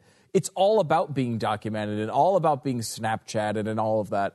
And while there's some value to it, obviously, like, it is a total change in the way that we deal with the world. And it has happened in 5 years. Incredibly fast it's happened. And the question you have to ask, if you've listened to the show today, you've heard Glenn go over this for a while and how we're hitting this tech revolution. Are we morally equipped to deal with these changes at this speed? Do we have the foundation and principle to deal with changing the entire way we live our lives in a very short period of time? I would argue no. That would be my argument. It would? Do you remember the progressives in the Theodore Roosevelt is well known for saying, well, no, he's well known in our circles for saying, you know, when we would run farmers out of business who wouldn't breed their cows, they would just let their cows just breed with whoever they wanted. They'd be out of business, and we'd say they were crazy. Why don't we do that with people? We should be breeding the perfect stock. Okay, breed out the imperfections. Let me get this. This weekend I pulled this out. Stanford law professor and bioethicist Hank Greeley predicts that in the future, most people in developed countries will not have sex to make babies. Instead, they will choose to control their child's genetics by making all of the embryos in the lab. Yeah, they want the perfect baby. The perfect baby. Are we equipped to even have that discussion? You make the perfect baby. Remember, the only difference between this and the Nazis is it was messy with the Nazis. That's what they were trying to do. They were trying to breed the perfect specimens. They were trying to breed the perfect human. They were trying to breed the perfect Aryan. Pick the eye color, pick the hair color. Can we change the eye color? It was just science hadn't caught up to their twisted idea. Seriously, what is the difference? Now, I know there's lots of differences, but is anybody having that conversation? Isn't that a conversation we should be having? What is the difference? Yeah. It's funny. It reminds me of, I was reading a story on National Review today, Jared Nordlinger, talking about Trump and the way he talks about things. And, you know, we've all heard these quotes before. I'm speaking with myself, number one, because I have a very good brain and I've said a lot of things. I went to an Ivy League school. I'm very highly educated. I know words. I have the best words. I had never heard some of these before. And tell me how you would define this, because it's on the same topic. Trump had an Uncle John who was a professor at MIT. Trump has pointed to his own head, and said, I believe in the racehorse theory. In other words, he believes in breeding and regards himself as genetically endowed. Another Trump statement, I had an uncle who went to MIT who was a top professor, Dr. John Trump, a genius. It's in my blood. I'm smart. Great marks, like really smart.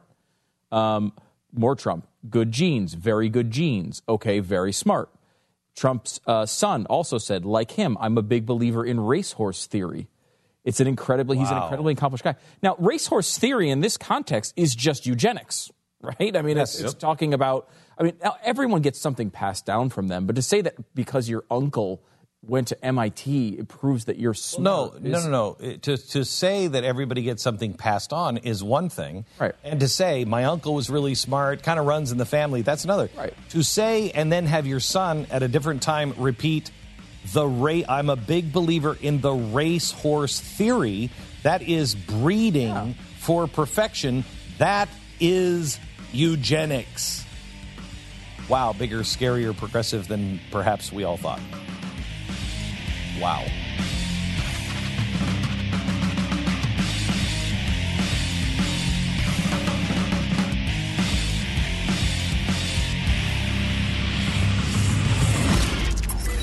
The Glenn Beck Program. Mercury.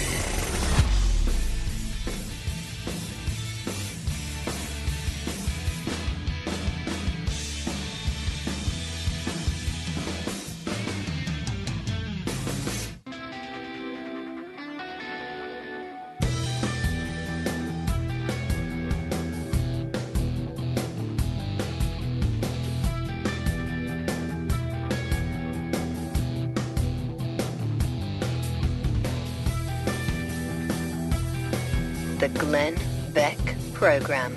I can't tell you what an outrage what the FBI is doing today is. This is editing history in real time. This is burying the truth in real time. You disagree with that, Stu?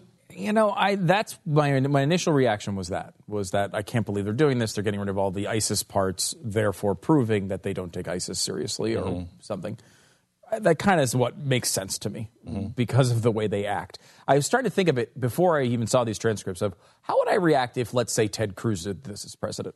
If he said, you know what, I don't want to give any publicity to this, so we're taking out the parts about ISIS. We're going to retract them. Depends on whether, my impression is, now they just released these, so I haven't seen them yet, but Stu has. If they leave in his allegiance to Islam and all of that, then it's not so bad. If he doesn't want to say about ISIS, I think it's still bad because this is the way it will be remembered. Yeah. In this edited form. But bothers me is the statement, we don't want to re-victimize anyone. Who are you going to re-victimize? You're giving his words. The only one you'd re-victimize, the only victim by taking this out would be Islam or ISIS. Right. And first of all, of course, Ted Cruz wouldn't do that if he were president. But it struck me as if there's someone I believed really was taking this problem seriously, maybe I would have a different opinion. I don't know. Then seeing the actual transcript, to me, it's even more bizarre. This is the actual transcript from the Orlando 911 call. Emergency 911, this is being recorded. Omar Mateen says, in the name of God, the merciful, the beneficial, in Arabic. The 911 operator says, what? Omar Mateen, praise be to God, and prayers as well, and peace be upon the prophet of God, in Arabic. I'll let you know I'm in Orlando and I did the shootings. The dispatcher says, what's your name? He says, my name is, stops, I pledge allegiance to, omitted. Okay, so they go all the way up to the line. They just take the word ISIS out.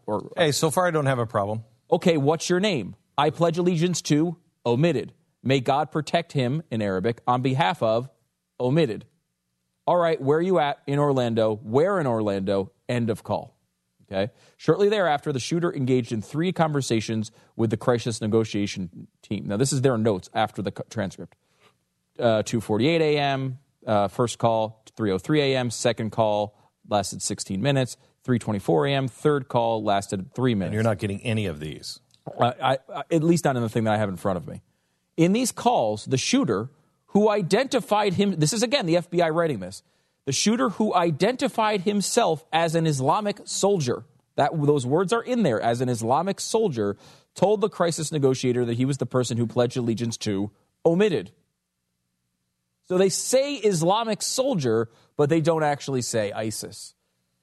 He told them, I'm okay with this. I mean, it's bizarre, and I don't fully understand the reasoning behind it. Right. I would be okay. Let's say Ted Cruz is in office. Yeah. I would be fine with this from Ted Cruz because I would trust it, and I would say, well, look, they've done exactly the case you're making right now. The only reason why I say I think I'm okay with this is because I don't trust anybody. I don't trust the people in charge. Right. You know what I mean? And so I'm like, it doesn't make sense. Why would you?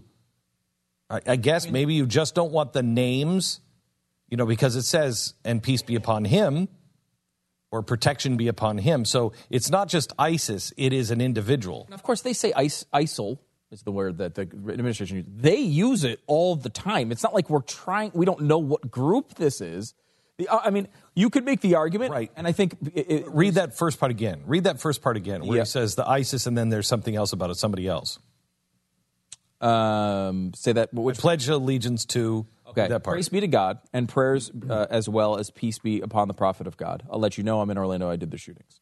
What's your name? I pledge allegiance to, omitted. So we would all fill in the word ISIS, ISIL, there, whatever. Okay, what's your name? I pledge allegiance to, omitted. May God protect him on behalf of, omitted. So who are those? So I pledge allegiance, again, in my head. ISIL. I pledge allegiance to ISIS. May God protect him.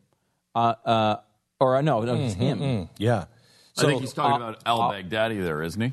Yeah, maybe, but there's two individuals. All right, okay, yeah, you're right. There's two individuals. They wouldn't have taken Allah out. So I think you could see, okay, let's not put ISIS in, and the two individuals have to be like al-Baghdadi or something. And so I could see the government saying, we're not going to have that spread around the world that he pledged to ISIS. We all know he pledged to ISIS, but they don't know the other two names that he Let them guess who those other two names is. We're not making them into Osama bin Laden. Right. And I don't think that's a bad thing. And it could be, theoretically, someone new, right? Like maybe it's some new leader that's like kind of up and coming and we're not necessarily mainstream yet.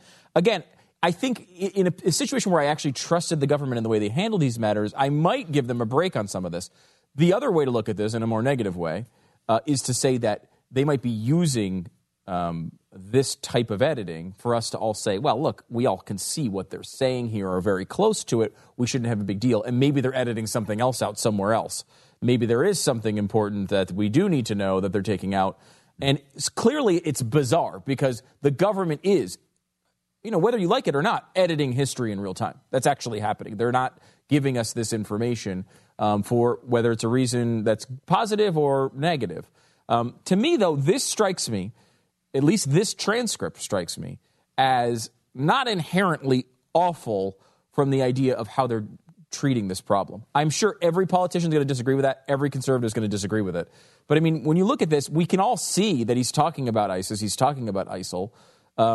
And they do include the fact that he identified himself as an Islamic soldier, which is, to me, even further than I would expect them to go. Yes, me too. Because I would expect them to say, okay, he's an ISIS soldier, but try to separate that from being an Islamic soldier. Their words were Islamic soldier. So I don't know exactly what's in here. Obviously, we don't know yet, but it's an interesting development. It's not what I expected. The good news is it's not what I expected. It's not the PC police that I expected. Because what I expected was, I just shot a bunch of people and ... That's why I did it. You know what I mean? Like, I expected them to eliminate all possible references. And get... ...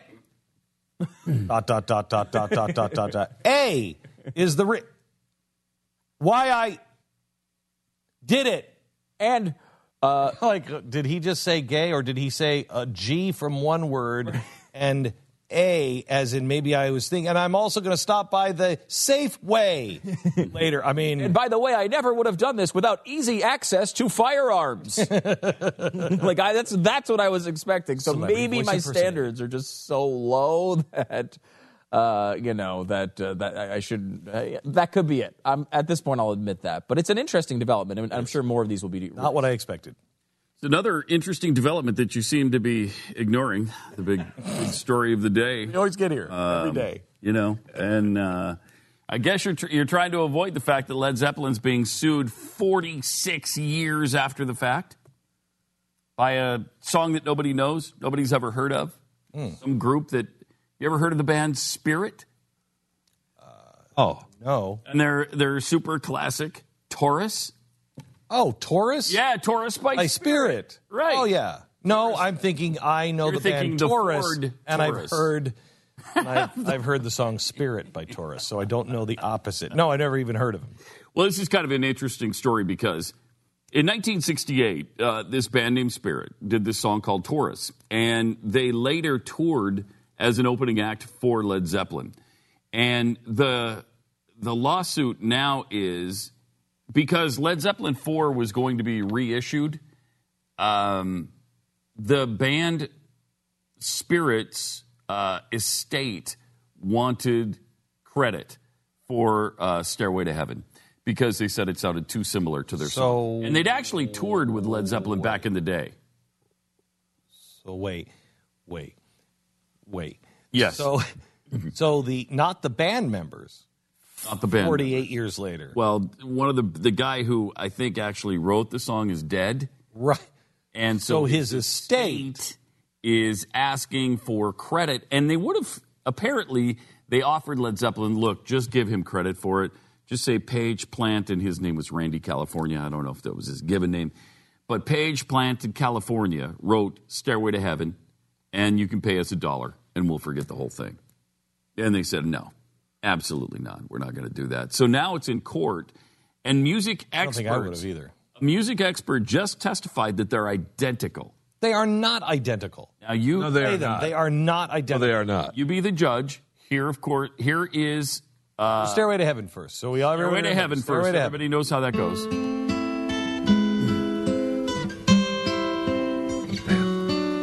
a little over 7 minutes to run to the bathroom. We're not going to play the whole song. Oh, okay, never mind.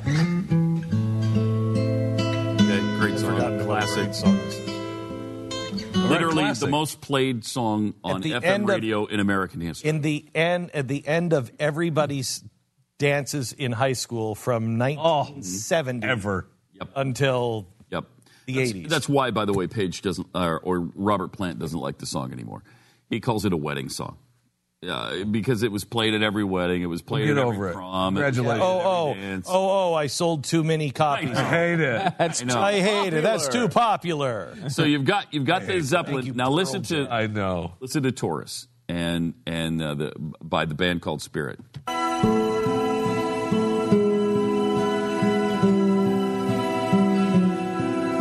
It's pretty close. It's on a guitar and it's descending, not ascending. Ascending chromatic minor line progression. Right. Not the same.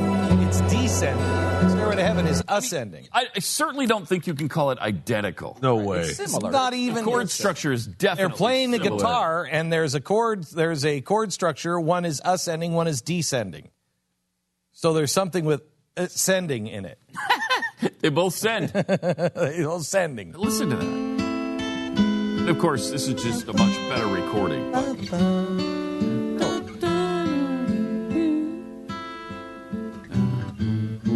It doesn't have that in it.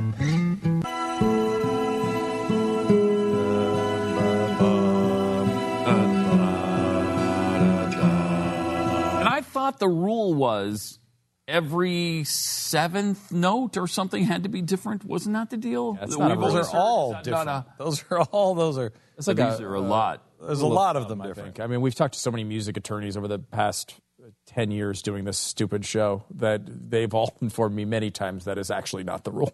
You know what? It's not. You know what? Oh, wow. It wasn't every 10th or 12th note. Job. The internet has destroyed our job. Yes. It has. Because we don't have rights to, you have to have The only reason we can play this much is because it's a story. in the news. Right now. It's in the news. And you can't play any music at all. You can't do anything. Radio can't do anything. I can't play music I don't remember what the rights are. Do you know that the rights, how much are the rights of the Ellen Show just for her dancing?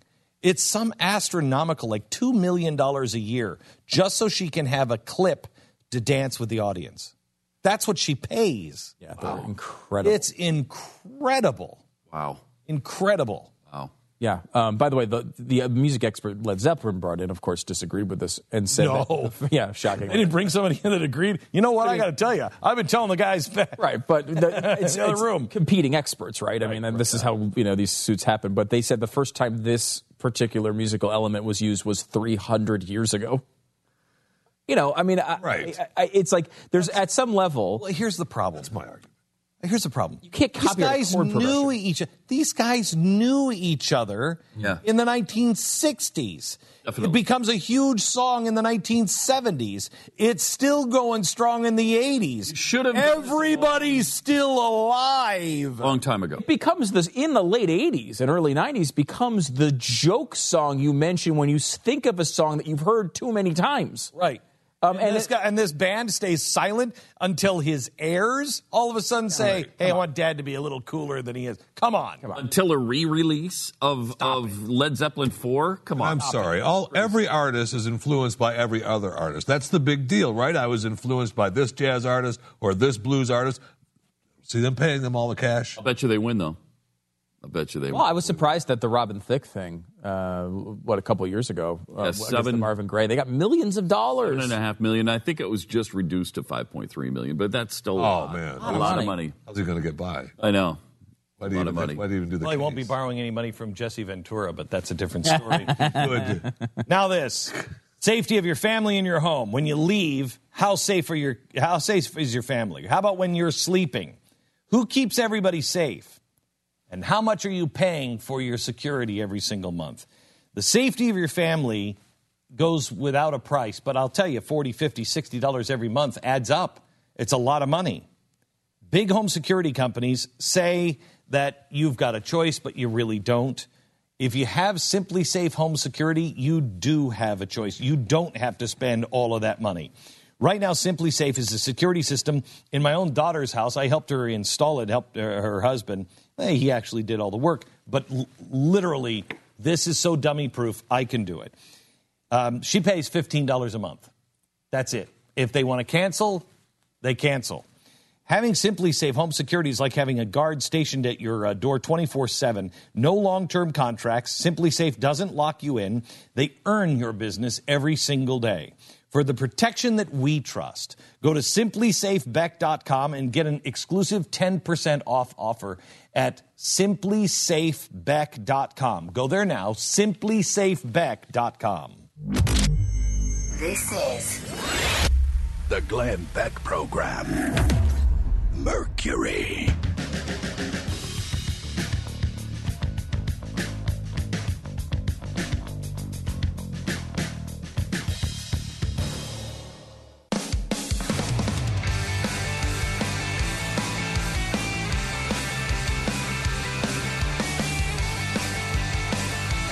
The Glenn Beck Program. Okay, so Corey Lewandowski has been 86th on the Trump campaign today. It is leaving, according to the campaign, sources inside the campaign, in absolute chaos. But listen to this story. Early Monday morning, Donald Trump and his adult children gathered for a regular strategy meeting at Trump Tower. This comes from Gabe Sherman, who has lots of sources inside these particularly in the Trump world. Also present was Corey Lewandowski, the campaign's embattled manager. According to one senior Trump staffer briefed on the meeting, things went south for Lewandowski and he was fired. What they're saying is that the Trump kids were the ones that ousted him. Okay, so this is something I like his kids. We all like his kids. But he's got to get away from the children. It will be inappropriate for the president to have a council of his family. It's not a king. He needs to have outside counsel, not his family. This is the Glenn Beck Program. Mercury.